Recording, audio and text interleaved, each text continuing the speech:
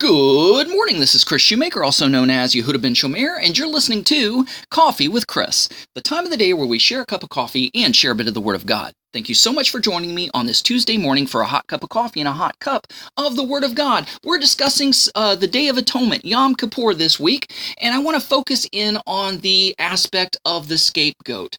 So, in Leviticus chapter 9, it says in verse 7, "And Moses said to Aaron, Go up to the altar and offer thy sin offering and thy burnt offering, and make an atonement for thyself and for the people, and offer and the offering of the people, and make atonement for them, as the Lord commanded. And he shall take 2 goats and present them before the Lord at the door of the congregation. And Aaron shall cast lots upon the goats, one lot for the Lord, the other lot for the scapegoat. And Aaron shall bring the goat upon which the Lord's lot fell, and offer him for a sin offering. But the goat on which the lot fell to be the scapegoat shall be presented alive before the Lord, to make an atonement for him, and to let him go for a scapegoat into the wilderness."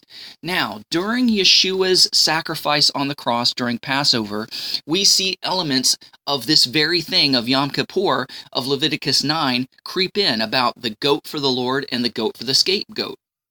Now, when Yeshua was brought before Pilate, he gave the people a choice.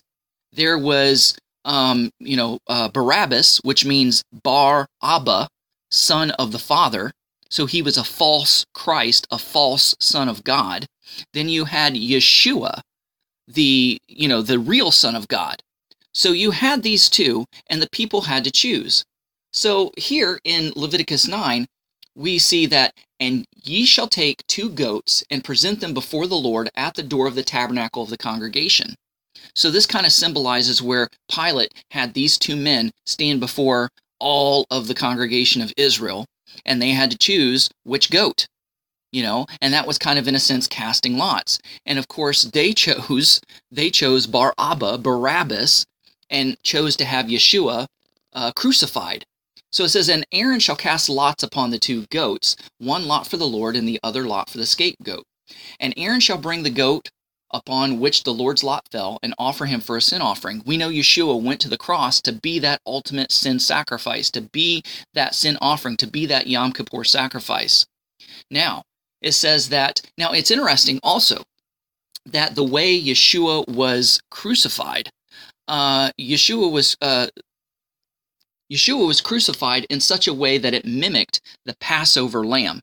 The Passover lamb was called a cruciform lamb. It was put on a stake, its chest was flailed open, and its arms were spread out and tied to another stake, a crossbar, and the intestines of the lamb was put around the head of the goat, or the head of the lamb, as it was roasted on the spit on the fire. And so the lamb looked like it was crucified, just like Yeshua.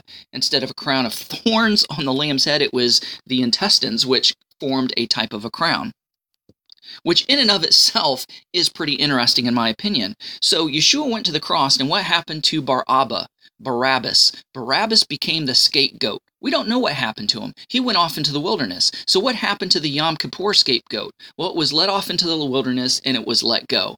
Some traditions say it was brought to a cliff, and it was pushed over a cliff, or what have you. Now, there's some other interesting traditions that are in line with this scapegoat.